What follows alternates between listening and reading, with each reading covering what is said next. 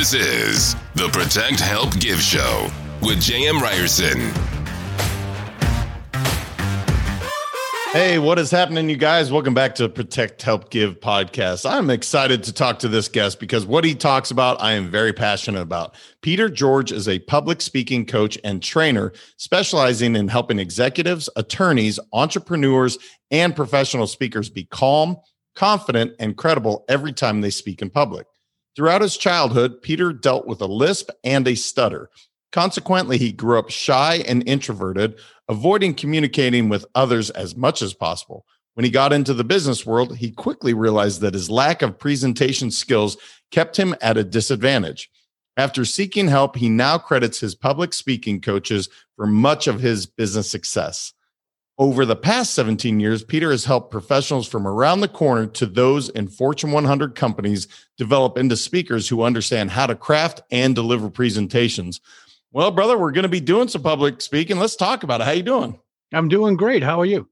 Oh, man, I couldn't be better. It's a great day to be here. And you talk about something I'm so passionate about, which is speaking, really getting out there, getting your message heard. So tell me your journey, just a little bit of how you said you felt it was holding you back and then you sought help. So what did that look like for you? Well, as you read in my bio, I was growing up as a kid with a lisp and a stutter in Providence, Rhode Island. And when you have a lisp and a stutter as a 9-year-old, you learn to do two things fairly well.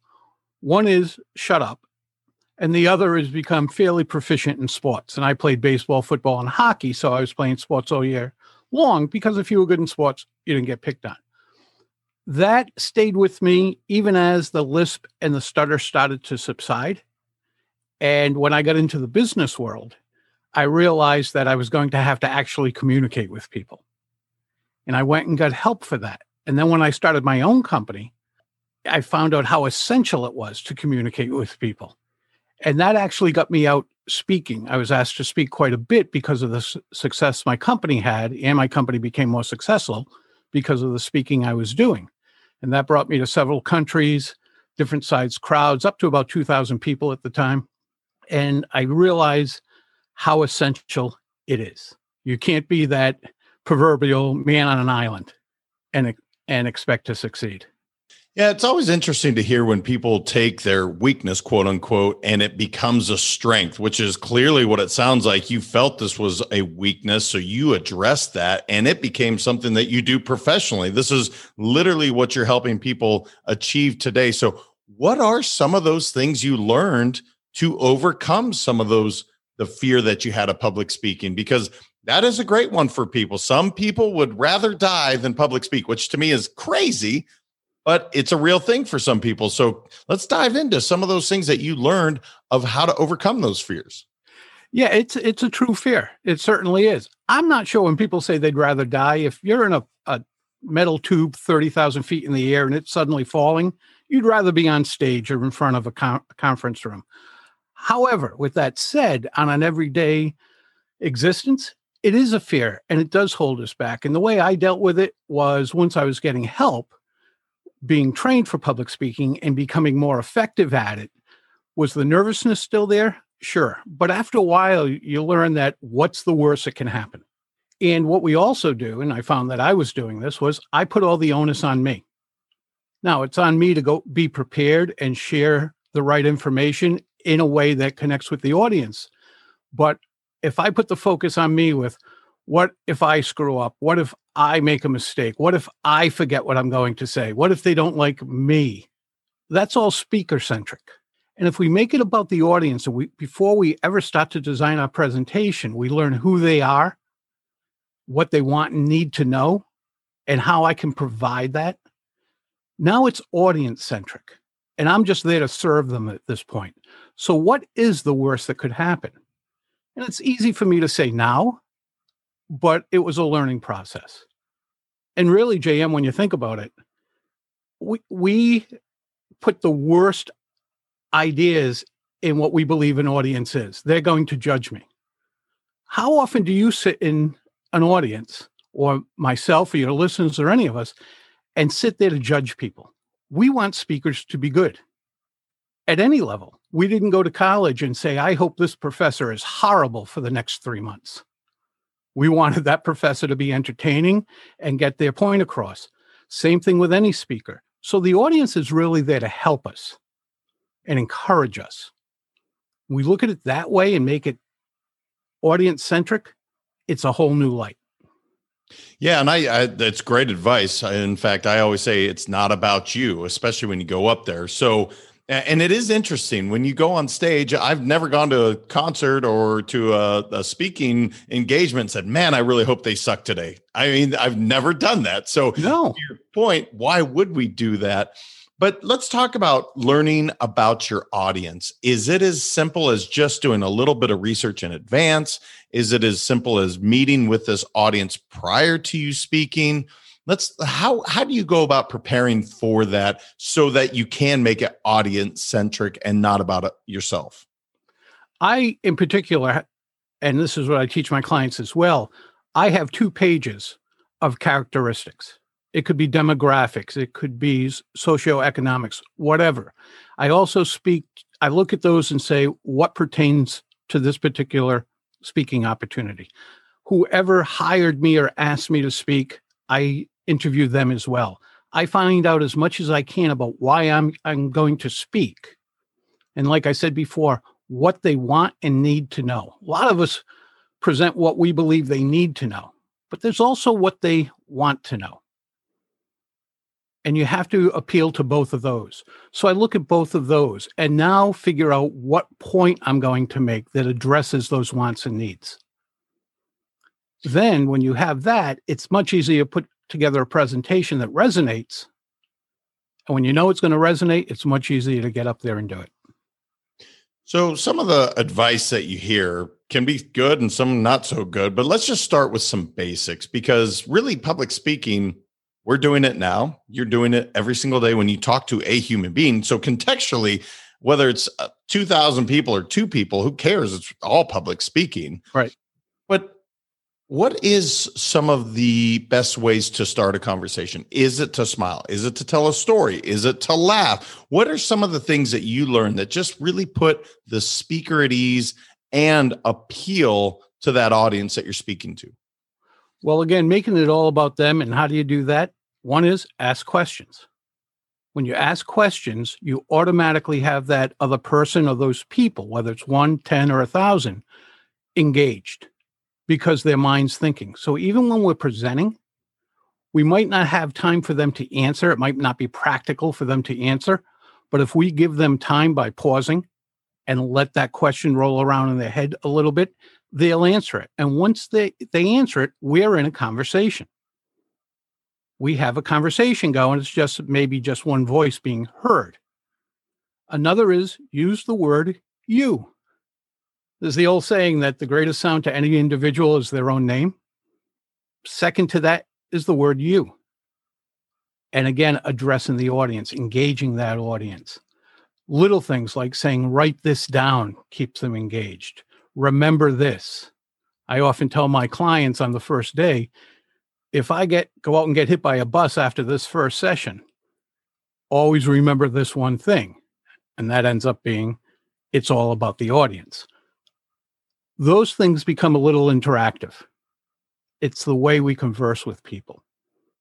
And probably the biggest point I could make as far as that engagement goes is to pause. Let people think. Give them time to think. Don't just show up and throw up, which a lot of us tend to do. No, it's true. And actually, as we're even talking, there's been a couple points where you've paused. I think you might almost be done, but in an interview format, I'm like, well, that's why I get to see your face. So let's talk about body language. One of the things you say is, what is your body language saying behind your back? And clearly, especially with speaking, I utilize a lot of body language to prove a point, to really articulate. So what is some of the body language saying behind your back? What does that mean exactly? What I mean by that is anytime we're presenting, there are 3 conversations being held. There's the message we're giving, what we're saying, and what our body's saying.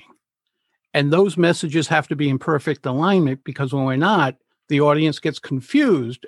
And when they get confused, we both lose. We lose the connectivity with them and they lose out on the information they would get.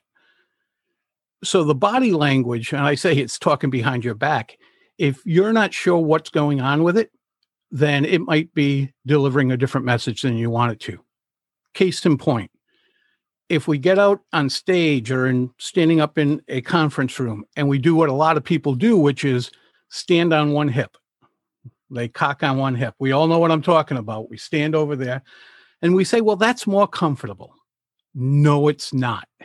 And we know it's not because what do we do 30 seconds later? Switch to the other hip. And when we switch to the hip, our shoulders dip, our head cocks the other way. It's not a confident look. And if you think, JM, if you and I were standing 2 feet apart having a conversation and I'm standing on one hip and 30 seconds later, switching to the other hip, and while you're talking 30 seconds later again, switch to the other one, how interested do you think I am in what you're saying? It's just not a good look. It's more comfortable mentally. We don't often want to give a look of being overconfident. So what do? We soften it. And what do people perceive that as? Not confident. So when we go out and speak, if we stand on one hip, it's not a confident look. And if people don't have confidence in us, they probably don't have confidence in the information we're sharing. So stand up straight. Most of what our moms told us was right. Stand up straight, look people in the eye, firm handshake, all those things. She was right. So that's one, just having that confident look about you, not pacing. I'm like you, I use my hands a lot.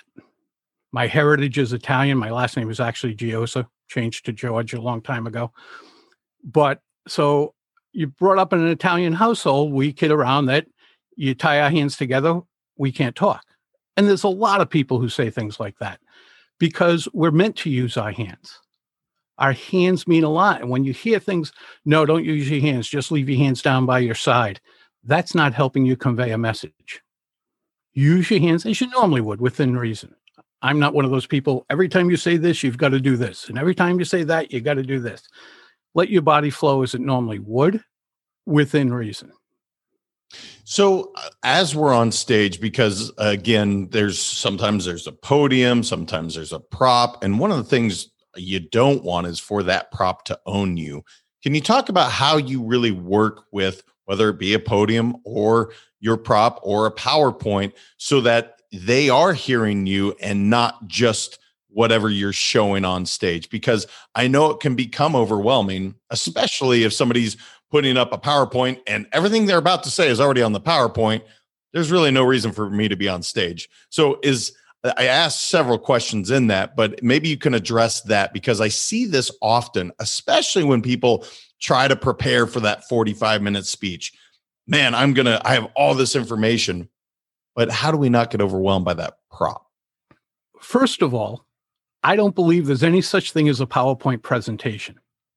There's PowerPoint application, but there's no presentation. There's nothing but slides. And we govern those. Unfortunately, a lot of people will say, oh, I was just asked to give a PowerPoint presentation. And they go right to their slides and they base their presentation on the slides that they either can get off the internet or they already have in their computer, as opposed to basing their presentation on the audience and what they need to deliver and how they're going to serve that audience. So first of all, no such thing as PowerPoint presentation in my mind. And I know I'm being nitpicky, but I like to teach it that way. And the other is, you're right. So many people use it as a poor man's teleprompter. They're not going to rehearse. They're not going to practice. They're just going to put the words up there. And like you said, if the words are up there, what do they need me for? And that becomes the meeting they could have just emailed to us. And they literally could have. And the problem when people put all the words up on a slide is, if I do that, you can read silently faster than I can read aloud. So you get to the bottom of that slide and you're just thinking, just hit the button, get to the next slide. And I'm only halfway through. This is not the way to engage an audience. And we all know this. We all get terribly bored with that. And we often feel bad for the person doing the presentation. We know they're nervous. We know why they did this. But what do? We go out and do the same thing, even though we know how our audience will feel. So for your audience, try to stay away from doing that. Graphics, much better. And the number of graphics really depends on the presentation, but graphics are much better in slides. One of the things you mentioned was preparation. And I know we talked about learning who your audience is, but you did say, look, some people use it as they didn't practice. So talk to me about, before you're going to go up, how much time are you committing to practicing this speech? Is it you have it word for word and it is dialed into your brain? Or do you have bullet points that you're saying, I'm going to touch on these key topics, mix in a story or two, and let it kind of go from there? So in terms of preparation, what's kind of the best advice you can give? The way I do it, I use a particular template to create a presentation, and it walks you right through it. But me in particular, I'll write it out word for word. And let's face it, the way we write is not the way we talk. It just isn't. I do not use 2 words when I can use one. If I can use a contraction, it's not cannot, it's can't. Yet I'll write cannot. So after I then read it out loud, I'll stop making the adjustments. But what I want to boil it down to are just those few bullet points. The original draft gives me an idea of what I want to say, and I can refer to that as I'm rehearsing. But I want to get it down to just a few bullet points so I can memorize my opening, which is a line or two, my closing, which is a line or two, and what 3 topics I'm going to speak about in between. And then I rehearse, and rehearse. So what's interesting to me is you said 3 topics, and you said very specifically 3. Tell me why, because I have a weird thing with 3s. If you ever read any of my blogs, everything has 3. Why did you say that? Can you have a speech with 5 topics, or did you mean that very deliberately? I'm going to speak on 3. Never say never, or never say always, but 3s matter. The human brain thinks in 3s. If we look at 2 rocks side by side, it looks odd. Painters would normally not make that into a landscape painting. They'd add a 3rd rock. We like odd numbers. Our brain reacts to odd numbers, and specifically 3s. So I tell my clients, if you do have 4, okay, that might be okay. But without it being too awkward, if you can fit that 4th topic into one of the other 3 where it becomes 3 again, I'd rather see that, because your audience will just resonate to that 3 much more effectively than they will to that 4. And let's face it, it's easier for us to hold on to 3 than it is 4, 5, 6, or 7. No, it's a huge point. And again, I've tried to write about what the power of 3 is. I don't know the neuroscience behind it. I just know that 3 Amigos, 3 Musketeers, 3 Stooges. We remember 3, but we remember 3s. 3s are big. You talk about confidence is the key to realizing your full potential. And I love that. And I agree with it wholeheartedly. What are some of the ways to really increase our confidence? Maybe it's specific to public speaking. Maybe it's you're an entrepreneur. You've clearly done well in your business, profession. How do you develop that confidence? Because it's easy for us to say that, but what are some tangible steps for people to do so that they can increase their own confidence, so they can feel more ready and prepared and confident to get on stage, to go talk to clients? Do you have some steps that you really say, you know what, you want to increase that confidence? Here's some ways to do it. Yeah, outside of public speaking, I think this is very broad. Confidence comes from competence. When we become more competent, not an expert, not the best in the world, but when we become more competent in something, we get more confidence in doing it. And one of the reasons people are less likely to do things, whether it's public speaking, paint, whatever it might be, express themselves in any way, it's because they don't have that competence. Now, a lot of people say, well, you got to keep failing before you can get better at something. And that's true. But I don't like to fail just for the sake of failing and say, well, that's okay, I'm just going to get better eventually. I like to manage failure. And if I can learn from failure, well, education costs something. Going to college costs, money. Going to seminars costs money, whatever it be, education costs. Sometimes the cost is failure. But if you can learn from that and manage failure and become more confident, I truly believe you get confident from that competency. I'll tell you what I absolutely love about working with my clients is at some point I see a bulb go off over their head. And it's not an idea they have. It's they just became confident in what they're doing. And that's because they realize they're better at it. They understand it. They have a grasp on it. And they now can become better. So whatever it might be, if people can learn that craft, learn that whatever they might be doing and become better at it. They could want to boat, but not want to go. They're afraid to go out on a boat in the ocean on their own. When you become better at it and you have more confidence in yourself, we're much likely to go out and do things in life that we otherwise might have left undone up till the day we die.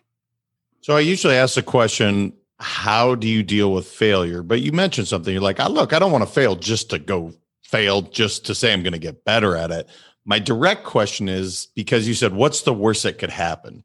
And I think most people, like a comedian going up there and not having people laugh, that would be the biggest fear in public speaking, I think. I don't know. I don't have it, but it's really an interesting subject matter for me. But do you have a specific time that you remembered where you were just like, man, that speech, talk, whatever, it bombed? Do you have any examples so we can get to the worst that ever happened to Peter so that he could get to the level that he's at today? Do you have an example of that? Yeah. Yeah, I do. And I'm laughing because every time I think of it, I laugh. I'm not going to get into specifics, but you'll get the idea. One of the things you want to do when you go out on stage, especially, is know how you're going to open it. Not only have you worked on it and you believe that's how I'm going to get the audience, that's how I'm going to hook them, grab them, get their attention, resonate with them, but it also lets you be more at ease because you know what you're going to do. And I tell my clients and myself, your brain is going to betray you. As much as you work on that, your brain is going to tell you at the last second, and this might have happened to you, JM, over the years, your brain's going to go, no, do this instead, because it's trying to protect you. It's going to come up with a better idea in the last 10th of a second. Well, I listened to my brain once, and this was in front of 750 corporate middle managers, where I went and spoke twice a year, every 2 years. And this was about my third time speaking. And I have this favorite joke of mine, which is very sophomoric. It's not dirty, but it's off color. It's just bad. It's not funny at all. My wife says to me, quit telling people that joke. It betrays you. Still my favorite joke, always will be. And for some reason, even though I tell my clients never open with a joke, I walked out and thought, this is the perfect opportunity to tell this joke. And I did. And what happened was, if it's a bad joke, you'll get, I didn't even get that. That would have been awesome. Dead silent. And I looked at the person who brought me in from this corporation every 2 years. I looked at him in the audience, and he was just staring up at me like, what possessed you? My wife happened to be there that year, and I looked at her, and her head was down in her hands. So, truthfully, I then walked over to the lectern, took my glass of water, took a few sips, and thought to myself, it can only go up from here. I had 50 minutes left. It could only get better. Here's the great thing that I've learned, maybe because now I'm in my early 60s and it's the wisdom, maybe it's my self-defense, I don't know. But those horror stories, when they happen, become our cherished stories later in life. So what is the worst that could happen? The worst that could happen is you come up with a great story later on. Love the advice. I really do. I'm laughing because I can just see you in this moment where it is dead silent and you're like, okay, we're going to take a pause here. Yes. And maybe what I would be curious on is, do you utilize any self-deprecation when speaking? Is that something, because to me, I'd be like, well, that one didn't go well. Is that something that you employ when you're up on stage as well? Yes, sparingly, but yes. When I think it's appropriate, yes. I see some people do it where I think they go too far and they actually start chopping away at their credibility. It's almost like, wow, I thought it was self-deprecating at the beginning. Now you just don't like yourself and don't have confidence or whatever it might be. But I think some of it is always good. I'm just picturing you still on stage, taking that break, getting a glass of water, recovering, or getting refocused on what you're going to do. So I love it because it puts me right in that room. And that's what a great storyteller does. You put them in the room, in that position, in that situation to feel like they're in it. And so I appreciate that. So you say public speaking isn't a soft skill, it's your power skill. Can you tell me exactly how I agree with you? How do we continue to hone that skill to make it our power skill so that, soft skills, maybe there's books we can read, maybe there's therapy we can do, whatever. But when it comes to this as a power skill, what are ways that we can truly improve our craft? One, learn to do it well, how to do it. It's not just getting up and talking and showing up and throwing up. As I like to tell people, the Japanese have a word for people who say, I know what I want to say. I know the words, and I have the guts to get up in front of people. Do you know what that word is, JM? I don't. I'm thinking of Japanese words are going through my head real fast, but no. Karaoke. Right? You know the words and you got the guts to get up there. Unless your audience has had 3 shots and a beer, you probably suck. So if you're just going to wing it, a presentation, your audience should have 3 shots and a beer before you just decide to do that. That being the case that they don't, well, then you have to be prepared. When you can get better at it and learn how to formulate a presentation, that it's not just speaking, it's not just talking. I believe public speaking is truthfully learning to resonate with your audience, learning to convey a message that will be internalized and digested by an audience. That's public speaking. It's not talking, the mere fact of talking. So when they go out and learn how to do it well, either through books or organizations like Toastmasters or coaches like myself, when they learn how to do that well and apply it, then that leads them to having a power skill instead of that soft skill. That becomes so important in their careers and their opportunities. They'll see things they never had the opportunity to see before as far as opportunities go.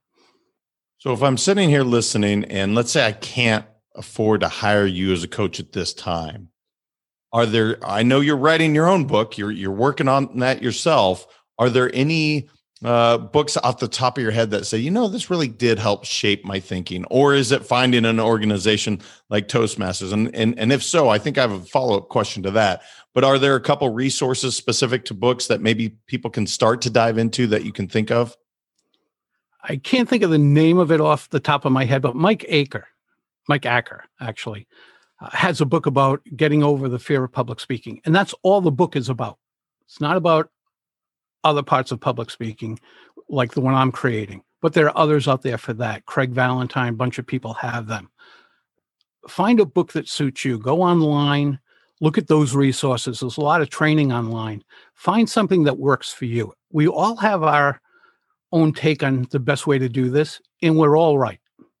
We're all right, because there's 1,007 different ways to connect with people. So find what suits you well and learn it well. And then maybe go out and practice with people. Go to the chamber and deliver presentations. If you're in Rotary or any other organization like that, you get to speak, deliver presentations. Find ways to speak in front of people. And some people will say, well, that's all you got to do. Just keep talking. Well, I can keep banging away at the piano.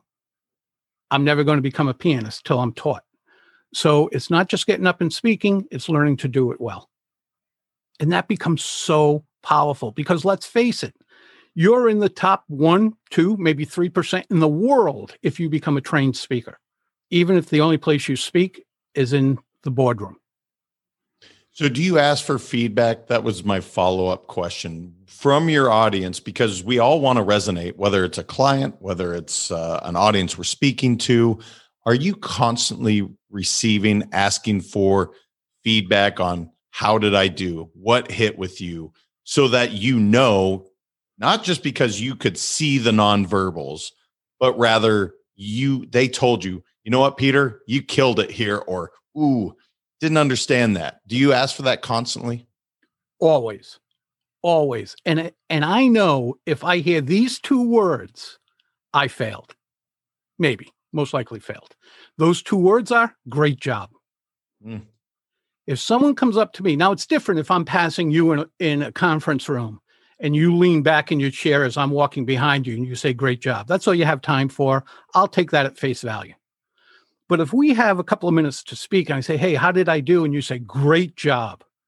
If all you have to offer, if all I gave you for you to give me feedback was great job, then I missed my mark.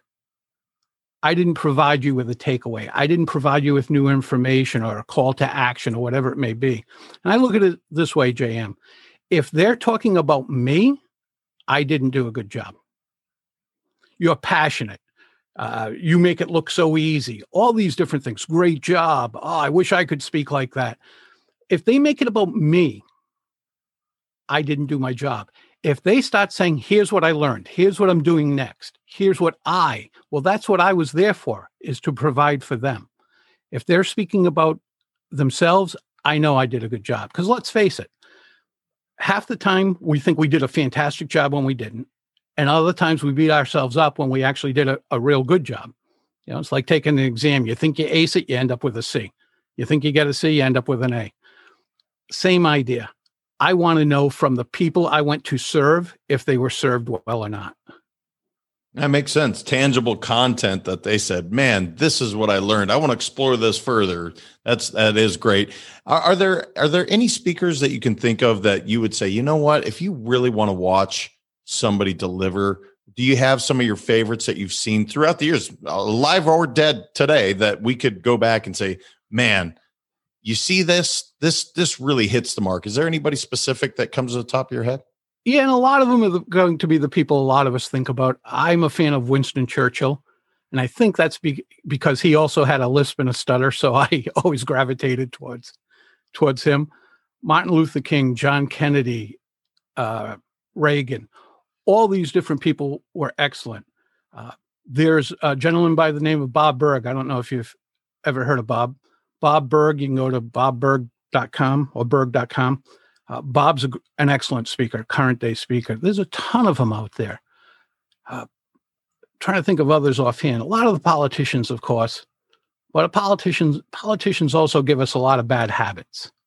So I don't believe in taking them at face value, but just learning from them and what they've done. It's funny, over the years, people say, who's your favorite speaker? And other than Churchill, and I think for that particular reason that I stated, I never have them. I look at all different people and say, what can I take from that? And sometimes, truthfully, I critique in my head and say, what could he or she done better? Or if I were in that position, what would I have done? It's not to criticize them, but it's a learning process for myself. I think one of the best ways to learn is to teach, even when we're not actually conversing with that person. Yeah, I have not actually watched Bob speak. I've read 4 of his books, so I definitely got to go see what he's talking about. But no, I agree with you. Some of the politicians, not necessarily the greatest habits for us to learn. So, brother, what are you working on? I know you said everyone's got a book inside them, and you are currently getting another one out for yourself. So, what can we look forward to? What Peter's got coming up in the near future? Well, it's going to be a book, and the working title will not be the title, but the working title is It's All About the Audience, because that's what I base everything on. And as long as I can keep that in my head while I'm writing it, I can write it for my audience and help them remember that it's about their audience. So it covers the 3 aspects that I talked about before about public speaking: creating the message, and I use a template called AMPD, AMPD, for that: audience, message, presentation, and delivery. Creating a message using your voice and your body language. And then all the ancillaries, rehearsing, great ways to rehearse, how to help yourself, especially with today's technology. We used to say, look into a mirror, which was terrible advice, but it's what we had in the day. but you can't critique yourself and concentrate on your delivery, what you're saying at the same time. So now we have phones. Prop up the phone, hit record. And what I tell my clients is you review it 3 times. First time facing down, so you hear just the audio. Listen if you're pausing or not. If you're speaking too quickly, which generally you're just not pausing. If you're using fillers, whatever it might be. Write down what you want to improve, review it again, this time without the sound, and just watch it. What's your body language saying? Can you tell where you are in your presentation by just watching your body language? You should be able to. And then the third time, as you normally would. So it brings you through all those things. Creating stories. It's comprehensive.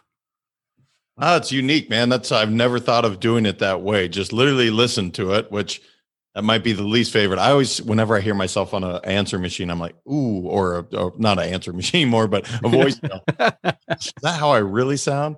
But no, that's an interesting way to do it. Peter, is there anything I should have known to ask? I just didn't know enough that you want to leave the audience with before we kind of wrap up? No, I think we covered, for your audience's sake, everything. But if they do take nothing else away, just that one thing, it's always about the audience. And if they remember that, then life becomes a lot easier. You learn what to do as far as creating a presentation, and you take that weight off your own shoulders. And that's my biggest point, always. It's always about the audience. Give yourself a break. It'll be interesting to see what your book title ends up being, because I like it. It's a pretty darn good one. Peter, where can our audience connect with you online if they wanted to learn more about you, about your method, about how they can be better as a public speaker in general? PeterGeorgePublicSpeaking.com. Can't get much more literal than that. PeterGeorgePublicSpeaking.com. As a matter of fact, if they go there and just click on resources, they can download for free 50 plus public speaking tips. Awesome, you guys. You heard it. You can go take advantage of it. Peter clearly is a gifted speaker. You had a chance to hear him go through it, and to go from, again, not speaking early in life to being a professional. It's truly, it is awesome. I love to hear those stories. Peter, I sure appreciate you being here, man. It was awesome. Thanks for having me. It was a blast. You guys, I hope you took this down. I hope you're taking the notes, because we literally speak all the time. We are trying to communicate our message, whether you're with a client, whether you're with your spouse, you're with your kids. We are constantly communicating, and he gave you so many good takeaways that you can apply today. Until next week, you guys, continue getting better every day. We'll talk to you then. Thank you for listening. If this content is delivering value to you, please make sure to subscribe, rate, and review us. Our goal is to help a lot of people create life-changing wealth and get better every day. For more information or comments, please reach me at jryerson@appreciationfinancial.com or connect with me on Facebook, Instagram, and LinkedIn at Let's Go Win 365. Keep growing, and we'll see you next time.